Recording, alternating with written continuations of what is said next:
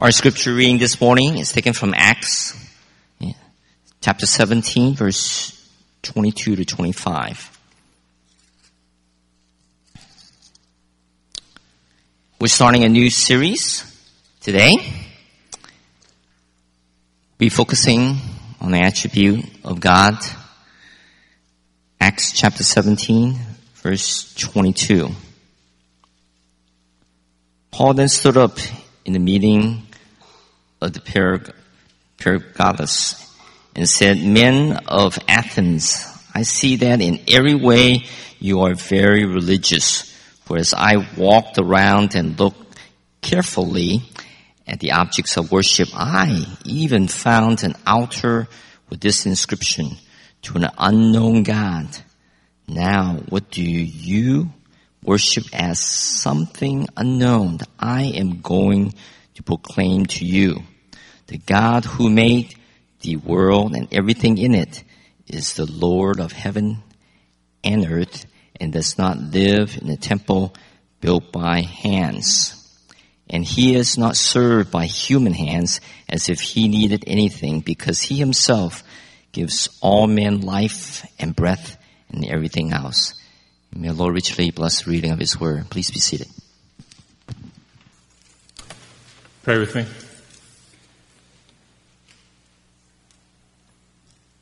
Father, we come before you humbled, cognizant of how creaturely we are before you, our Creator, our God, the Holy Lord of heaven. And yet, you call us to yourself. You make a way through your Son, Jesus, in his life and his death and resurrection, that we might gather here this morning to worship you, to sit before you, to hear a word from you, all of these privileges that we often take for granted each Sunday we gather. Lord, we are reminded right now that it is all by your mercy and grace. It is an extension of your faithfulness and steadfast love to a people who are undeserving. And so as we now hear from your word, we ask for your Spirit to give us understanding, especially today as we are trying to grasp you. We ask that you give us not just understanding, but application, that our lives might be different from having encountered you. We pray this in your Son's name. Amen. Well, turn with me actually to Exodus chapter 3. We're going to be starting there this morning, Exodus chapter 3. If you didn't bring a Bible, there is a pew Bible in front of you. You can find it there.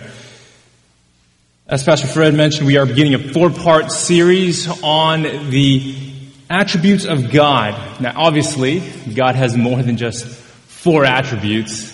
So, obviously, we're not going to be saying everything that could be said about God. We're going to look specifically at 4 attributes. We're going to study what theologians have called the incommunicable attributes of God. Now, what's that? What's an incommunicable attribute? Well, it's the opposite of a communicable one. That probably doesn't help many of you. Okay, well, so what's a communicable attribute? Well, that's an attribute of God that he shares with us. A communicable attribute is an attribute that we share with God as creatures made in his image. So the best example that people often give is love. Love is a good example because we all know God is love, and yet that's not something that is unique to him or foreign to us. We too can love and be loved. Love is a shared attribute. The Creator communicates it to creatures like us. The same could be said about his wisdom, his justice, his mercy, his goodness. All right, so what makes an attribute of God incommunicable? Well, it would be the opposite. It would be an attribute that is unique to God and that is largely foreign to us. It's an attribute that we don't share. It's one that he does not communicate to us. Now, in theology, there are 4 attributes of God that have been classically defined as incommunicable. They are, as listed, God's independence, His eternality, His omnipresence, and His immutability. Now, if you have no idea what those words mean, that's okay. That's why we want to teach them to you over the course of the next 4 weeks. Now, if you worship here with us regularly, you know that our practice is to preach through select passages of Scripture. Often we just go straight through consecutively through a book of the Bible. But every once in a while, we like to focus on a particular subject. A subject like the attributes of God. And the goal is not just to fill up your mind with, theological information. Now, the goal and the hope and the prayer is that we might move your heart with truth. The truth of God as revealed in God's Word. And not just that, we pray that the truth will then move you to action, to live differently, to live in accordance to the truth of who God is. But why did we pick this one? Why did we pick the incommunicable attributes of God? Why this subject of all things? What's the big deal? Well, consider this. If I were to ask you to describe God for me, what are the first things that come to your mind? If I ask you, just tell me about God. Who is this God? What would you naturally think of first? Now, I wouldn't be surprised if you first think of His love, or His patience, or His goodness, His gentleness. And don't get me wrong, it is good and right for you to think of those things. But I think it's because our natural bent is to focus on His communicable attributes that there's a tendency to forget how wholly different God is compared to us. I think there's a temptation to see our difference with God only in quantitative terms.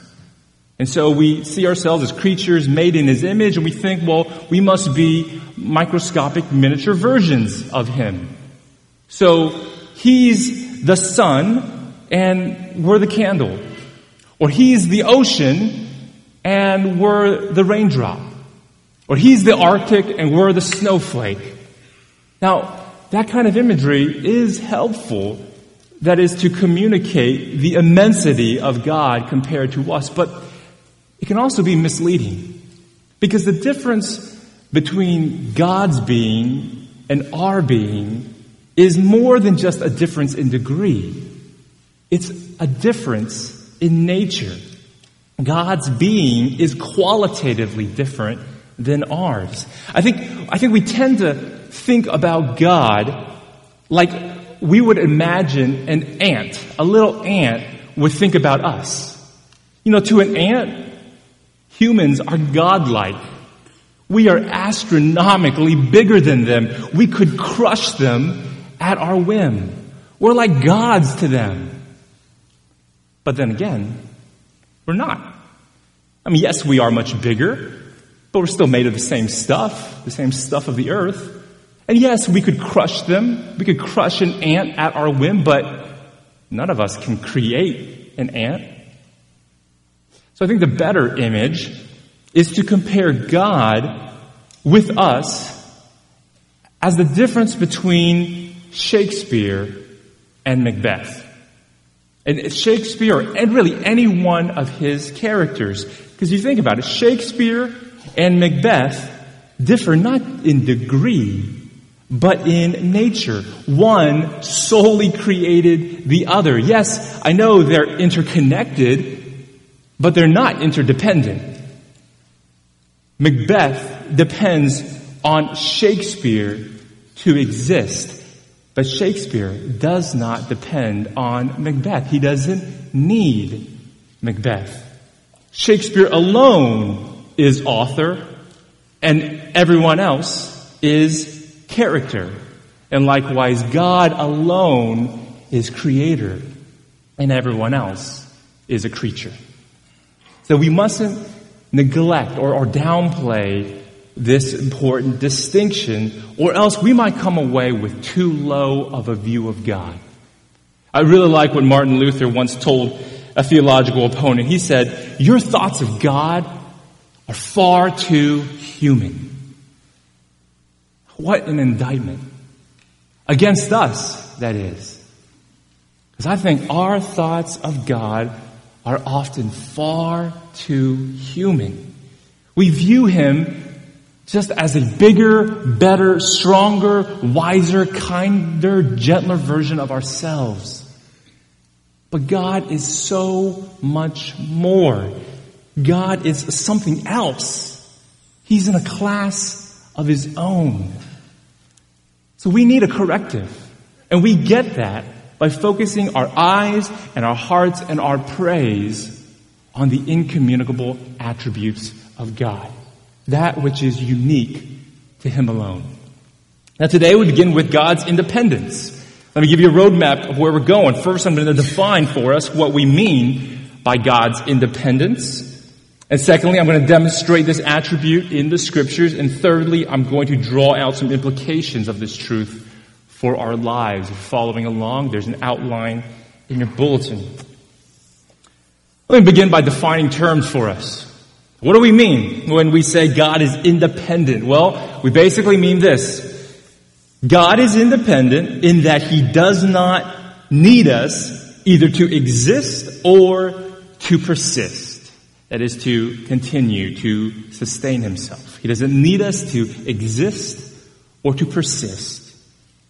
Now, to guard against a misunderstanding, we're going to have to add a qualifier. And so we're going to have to add this. And yet He still wants us and loves us. So that's what I mean by God being independent. Now, the theologians of old used to call this attribute God's aseity. God's aseity. That's the SAT word for the day. So students, take notes. Aseity. A-S-E-I-T-Y. A-S-E-I-T-Y. That word is Latin meaning from Himself. So what aseity is trying to say is that God has life in Himself. No one or no thing had to give Him life or anything else. He has it all in Himself. He has aseity. Now there are two aspects to God's aseity, to God's independence. His self-existence and His self-sufficiency. Self-existence means God needs nothing else or no one else to exist. And His self-sufficiency means that He needs nothing else or no one else for any other reason. So He doesn't need us to exist or really for anything else. So when we stress the first aspect, we're saying that God was never created. He is dependent on no one or no thing for His existence. He is self-existent. Now imagine with me a conversation between two little kindergartners. One sees a little tree sapling growing in the middle of his backyard, which wasn't there a week ago. And so he asks his friend, "Who made this little tree? Where did it come from?" And his friend says, "Well, the acorn made it." "Okay, well then where did the acorn come from? Who made the acorn?" "Well, the oak tree made it." "Okay, well who made the oak tree?" God made it." "Okay, well then who made God?" And I think that's a natural question that most little children ask eventually. Who made God? Where did He come from? A child innately knows that everything around him came from something not itself. And so he just naturally extends that logic upward to God. And he's reasoning correctly based on human categories. You see here, if you're a wise parent, you're going to need to offer your child a new category that your child is probably going to be unfamiliar with. You need to introduce what we call an uncaused cause. An uncaused cause. A self-existent being. A being who never needed to be made in the first place. A being who always was, always is, and always will be. A first cause. who has no cause, no origin. Now, I know at first glance that appears to contradict our childlike instincts to look for and to expect a cause or an origin to all things. I mean, doesn't everything have a cause? Well, actually, no. Every effect has a cause. That's the law of cause and effect, right? But there's nothing irrational about an uncaused cause. It doesn't contradict any law of logic. Now, an uncaused effect would. Now, that's irrational. You shouldn't believe in that. But that's not how we're describing God here. He is an uncaused cause, and there's nothing irrational about it. It's just in a category beyond human terms. And well, it should be, because God should not be limited to just human terms and categories. So if you're thinking of anything that has a cause, anything that has an origin, then you're not thinking about God. You're thinking about something that He made. Likewise, if you're thinking of anything with needs, anything that lacks, anything that is incomplete without something or someone else, then you're also not thinking about God. You're thinking about something within His creation. See, God is not only self-existent, He's also self-sufficient. God draws from within Himself an unending supply of power and wisdom and glory and joy and so on and so forth. He is not dependent upon us or anything else for these things. Listen to A.W. Tozer on God's self-sufficiency. He writes this: To admit the existence of needs in God is to admit incompleteness in the divine being. Need is a creature word and cannot be spoken of the Creator. Need is a creature word and cannot be spoken of the Creator. To use the word need only makes sense if you're talking about us as creatures. But properly speaking, the Creator doesn't need anything. Now, I know I have to tread very carefully here because I don't want to give you a distorted image of God. When I describe Him as independent, please don't interpret that to mean that God is far and removed. You know, I don't want you to think that this means that God could care less about you because He doesn't need you. No, that's the God of the deist. But the God of the Bible, yes, He is independent. Yes, He is self-sufficient. But that doesn't mean that He's cold and distant and far removed. I know I'm going to have to show you that in the Scriptures, so let me turn there now to show you biblically these two aspects of God's independence. So let's first consider His self-existence. And let's look at the one passage in Scripture where God reveals to us His very nature as He reveals for the first time His very name. Look with me at Exodus chapter 3. Now here we read of how Moses was leading a flock of sheep one day when he sees a burning bush that's not being consumed by the flames. And so he approaches to see this great sight as we read in verse 4. Verse 4, when the Lord saw that he had turned aside to see, God called to him out of the bush. Moses, Moses. And he said, here am I. Then he said, do not come near. Take your sandals off your feet, for the place on which you are standing is holy ground. And he said, I am the God of your father, the God of Abraham, the God of Isaac, and the God of Jacob. And Moses hid his face, for he was afraid to look at God. And then God goes on to send Moses on a mission back to Egypt to stand before Pharaoh, who at the time was the most powerful man on earth. And he was to demand of Pharaoh the release of the Israelites, God's people. Now, understandably, Moses is intimidated at this point. He feels grossly underqualified for this mission. And so look at verse 11 with me. But Moses said to God, "Who am I that I should go to Pharaoh and bring the children of Israel out of Egypt?" He said, "But I will be with you, and this shall be the sign for you that I have sent you. When you have brought the people out of Egypt, you shall serve God on this mountain." Then Moses said to God, "If I come to the people of Israel and say to them, 'The God of your fathers has sent me to you,' and they ask me, 'What is his name?' what shall I say to them?" Okay, so here Moses is projecting his self-doubt onto the very people that he is called to deliver.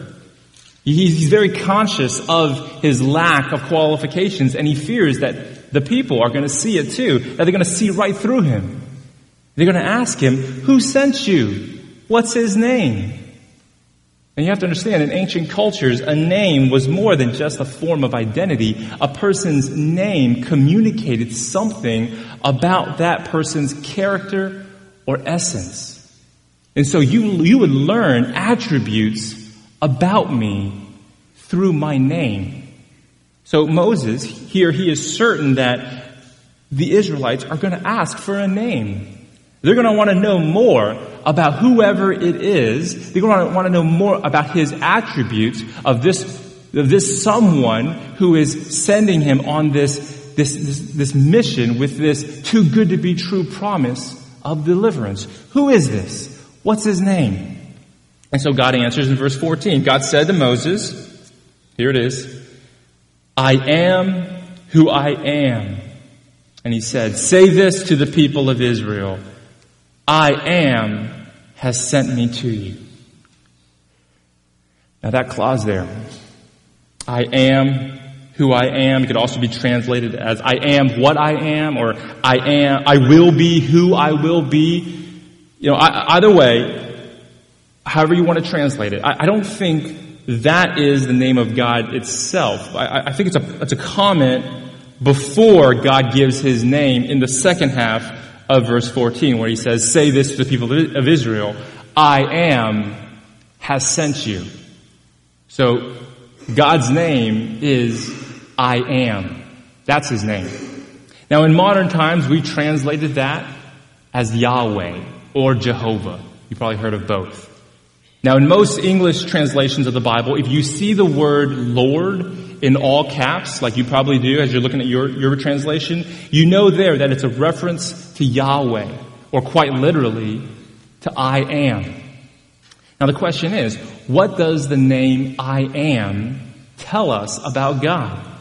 As we just said, you learn something about a person's character or essence through their name. So what do we learn about God through the name I am? Well, I am is a conjugate of the Hebrew verb to be. So, who am I? God says, well, I just am. He just is. Remember, we said God has being in himself. He is self-existent. And to then say, I am who I am, is to suggest that his essence and his character is self-determined. I am who I am. I'm not measured against anyone or anything. In other words, God is independent. He has aseity. But we're not like that. We are not like that at all. We are dependent. We are totally dependent. I mean, just think about it. Do you realize just how fragile your life is? Your life could be snuffed out just like that. Now, I think all the recent news reports about airplane crashes and train derailments and church bus accidents, they are extremely tragic. And yet they also serve as a rude awakening to remind us of how much we take for granted. If one oncoming vehicle were to veer into your lane, If one elevator cable were to snap, if one bridge or overpass were to collapse, it would be over for us. Just like that. Now, I know that's depressing. Yes, that's a morbid thought. No, you should not be thinking about that all the time. But I do think it's good, every once in a while, to be reminded of how dependent we are on so many variables and factors being just right for our survival. God's mercy and grace being ultimate, the ultimate factor there. But God is not like that. God is different. God is independent. He doesn't have to worry about all the variables being just right because He holds all the variables in His hands. He controls all of them. So He simply, by His nature, exists. He simply is. That's what we mean by being self-existent. That's what it means to be God. He just is. Now let me show you where the Bible describes God as self-sufficient. Now turn with me here to Acts chapter 17, the passage that we read earlier. Now before we read this text again, let me ask you a rather deep question. One of those deep questions of life. Why did God create you? Why did God create me? Why did He create any of us? Now, if you were to ask that question to an ancient Greek, someone who believed in Zeus and the whole pantheon of gods and goddesses, you're going to get some sort of answer that basically suggests that the gods need us. They created us because they need us. They need humanity. They need us to supply them with sacrifices or to offer up our prayers or to volunteer our service to them. They need us. Now this was perfectly illustrated in the recent Clash of the Titan movies. If you've seen any of those movies, you know that the central plot line is about how the gods are growing weaker because humanity no longer believes in them. And therefore they're no longer praying to the gods. And we're told that man's prayers feed the gods' immortality. In other words, they need you. They need you to believe in them. Well, in Acts 17, Paul begins to preach to people who believe such things. He's in Athens, and that's the cultural and religious center of ancient Greece. And in those days, what we know as Greek mythology was viewed as Greek reality. All right, they actually believed these things. And so Paul, he sees this altar that is dedicated to the unknown God, and he sees this as the perfect opportunity to make Him known, to proclaim who this God is. All right, so where does he begin? He's about to describe God for people. What attribute does he start with? God's love? God's mercy? God's kindness? Nope. He goes straight to the incommunicable attributes of God. Specifically, he starts by describing God's independence, His self-sufficiency. So look at verse 24 with me.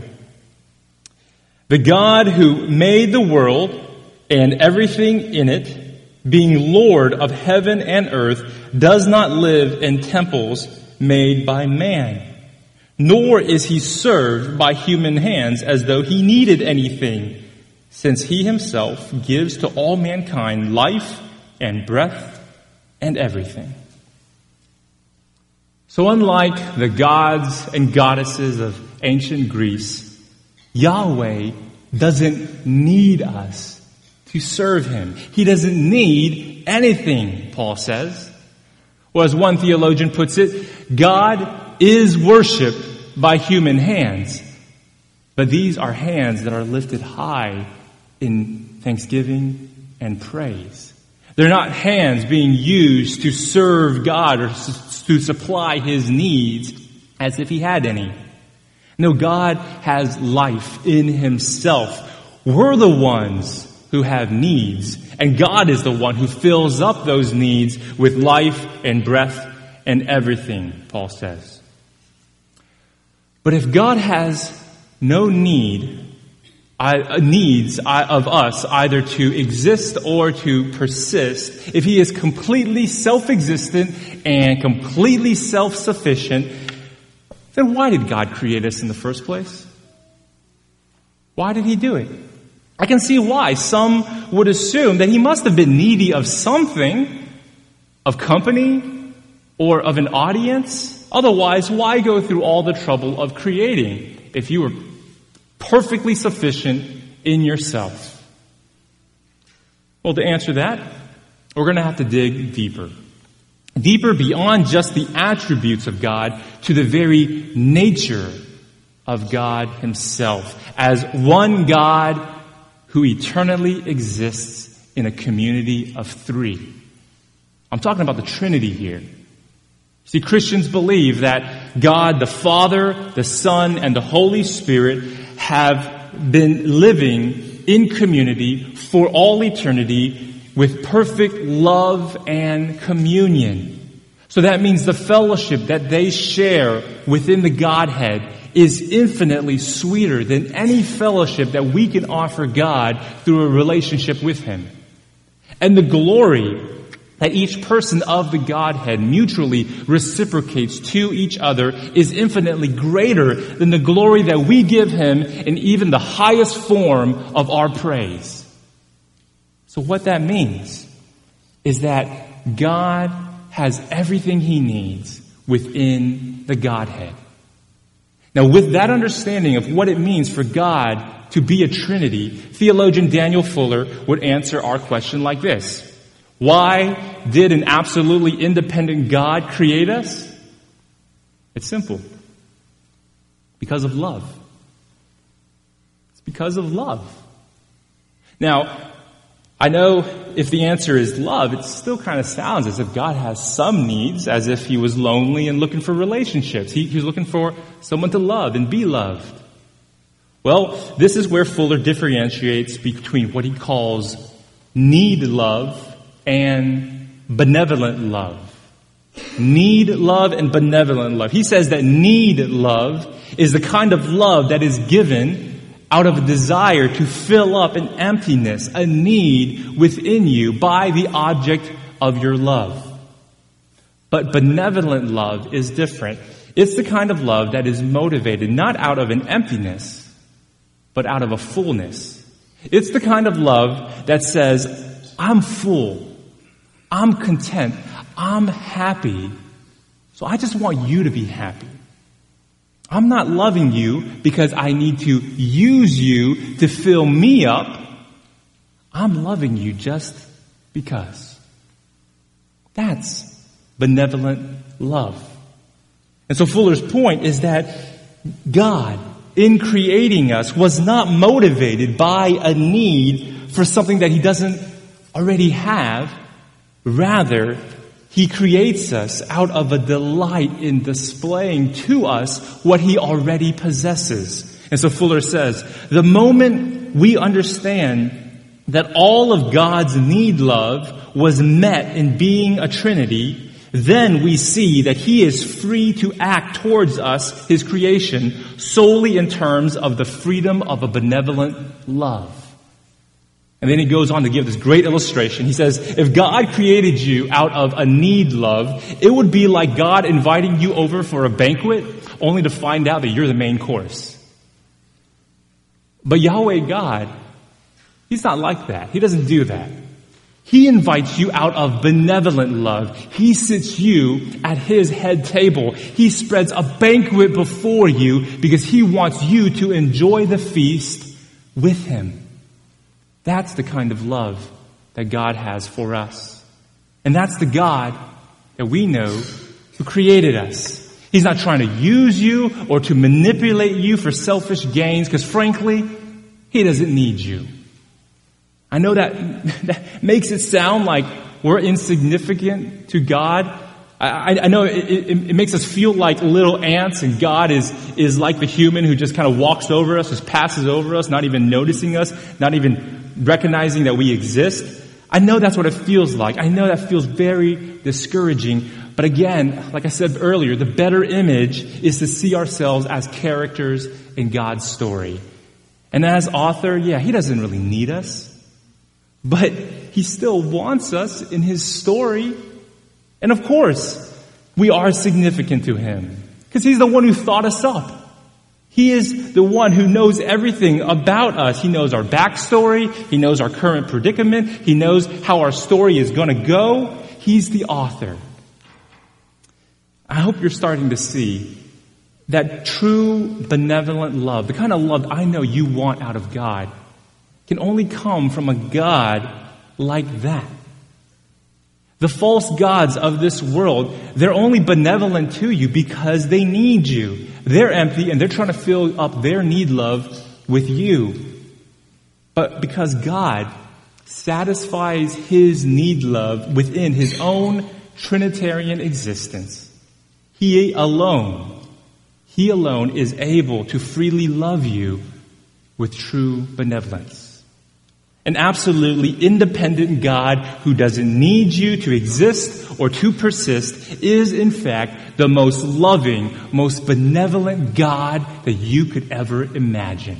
He's the best God you can imagine.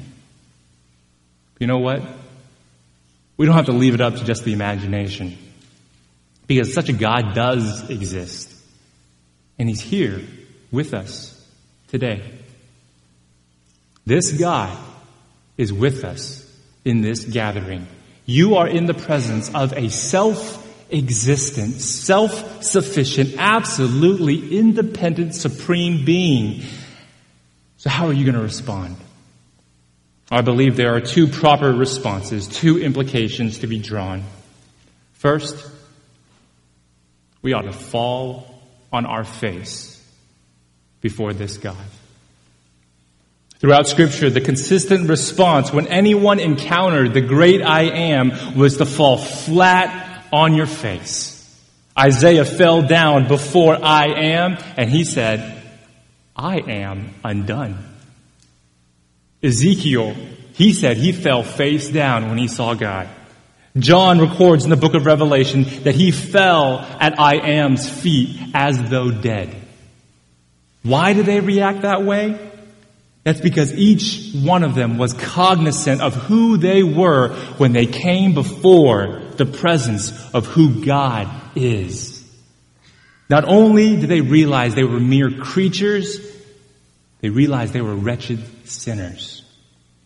You see, sin manifests itself in different ways in each of our lives. But really, it just boils down to one thing. Treason. It's treason. At the root of every act of sin is a dependent human being who is created to worship around the throne of God, instead setting up our own throne, sitting on it, and from that elevated position declaring, I am. I am. That's the essence of our sin. Declaring independence from God. Spitting in God's face and saying, no, I am who I am. I determine my own existence. I am the author of my own story. That's the sin of the garden, trying to supplant God and to take his place. But our declaration of independence, that's nothing short of a cosmic treason. And here is where the other attributes of God get scary. Because this independent God, he's also a just God who will not let our treason go unpunished. And since God doesn't need anything from us, we are in big trouble. Because that means there's nothing that we can give to God in exchange for mercy. What are you going to give him? You're going to give him more worship? Are you going to give him more prayers, more devotion, more service? He doesn't need any of that. There's nothing that you can do or give to curry his favor. You can't barter with God. You don't have anything to barter with God. Now, if God were merely independent, let's face it, we're doomed. But let's thank God that God is more than that. He has more attributes. Thank God in particular for His kindness and His grace. And so the first response to all of this is to fall on your face, but the second is to repent and receive His grace. Fall on your face, but then repent and receive His grace. Remember Paul, he started preaching in Athens by focusing on God's self-sufficiency, on God's aseity. But notice how he ends his sermon in verse 30, focusing on a call to repentance. You see, repentance of sin is the proper response. Really, it's the only response when you finally grasp who God is as the absolutely independent being of the universe. So look at verses 30 to 31. It says here, the times of ignorance God overlooked, but now He commands all people everywhere to repent, because He has fixed a day on which He will judge the world in righteousness by a man whom He has anointed, and of this He has given assurance to all by raising Him from the dead. And here the apostle preaches the good news of Christianity. That the very God who does not need you for anything, the God who does not need to be in a relationship with you, chose out of the freedom of His benevolent love to love you and to pursue a relationship with you. He's the independent author, and you would expect then for Him to be distant and removed, but yet in love, He wrote Himself into the story. God became man, and this appointed man was named Jesus. The good news is that the one who owes you nothing, the one who could never be put in your debt, graciously paid the debt of your sin by sending Jesus to die on the cross in your place. He paid the punishment of your treason. And the one who is not obligated to give you anything has graciously given you the assurance of His love and mercy by raising this Jesus from the dead. And now, this self-existent, self-sufficient, absolutely independent, supreme being calls for you to repent, to turn from your sins, and to freely receive His grace by trusting in Jesus and all that Jesus has done for you. Friends, He doesn't need anything from us, but He sure is worthy of everything within us. Father, thank You for revealing more of Yourself to us. I know we've only scratched the surface, Lord, that You are infinitely greater and higher than we could ever think or imagine. And so, Lord, I pray that You will continually teach us of more of You, that we might live in accordance to Your truth. In Your Son's name we pray. Amen.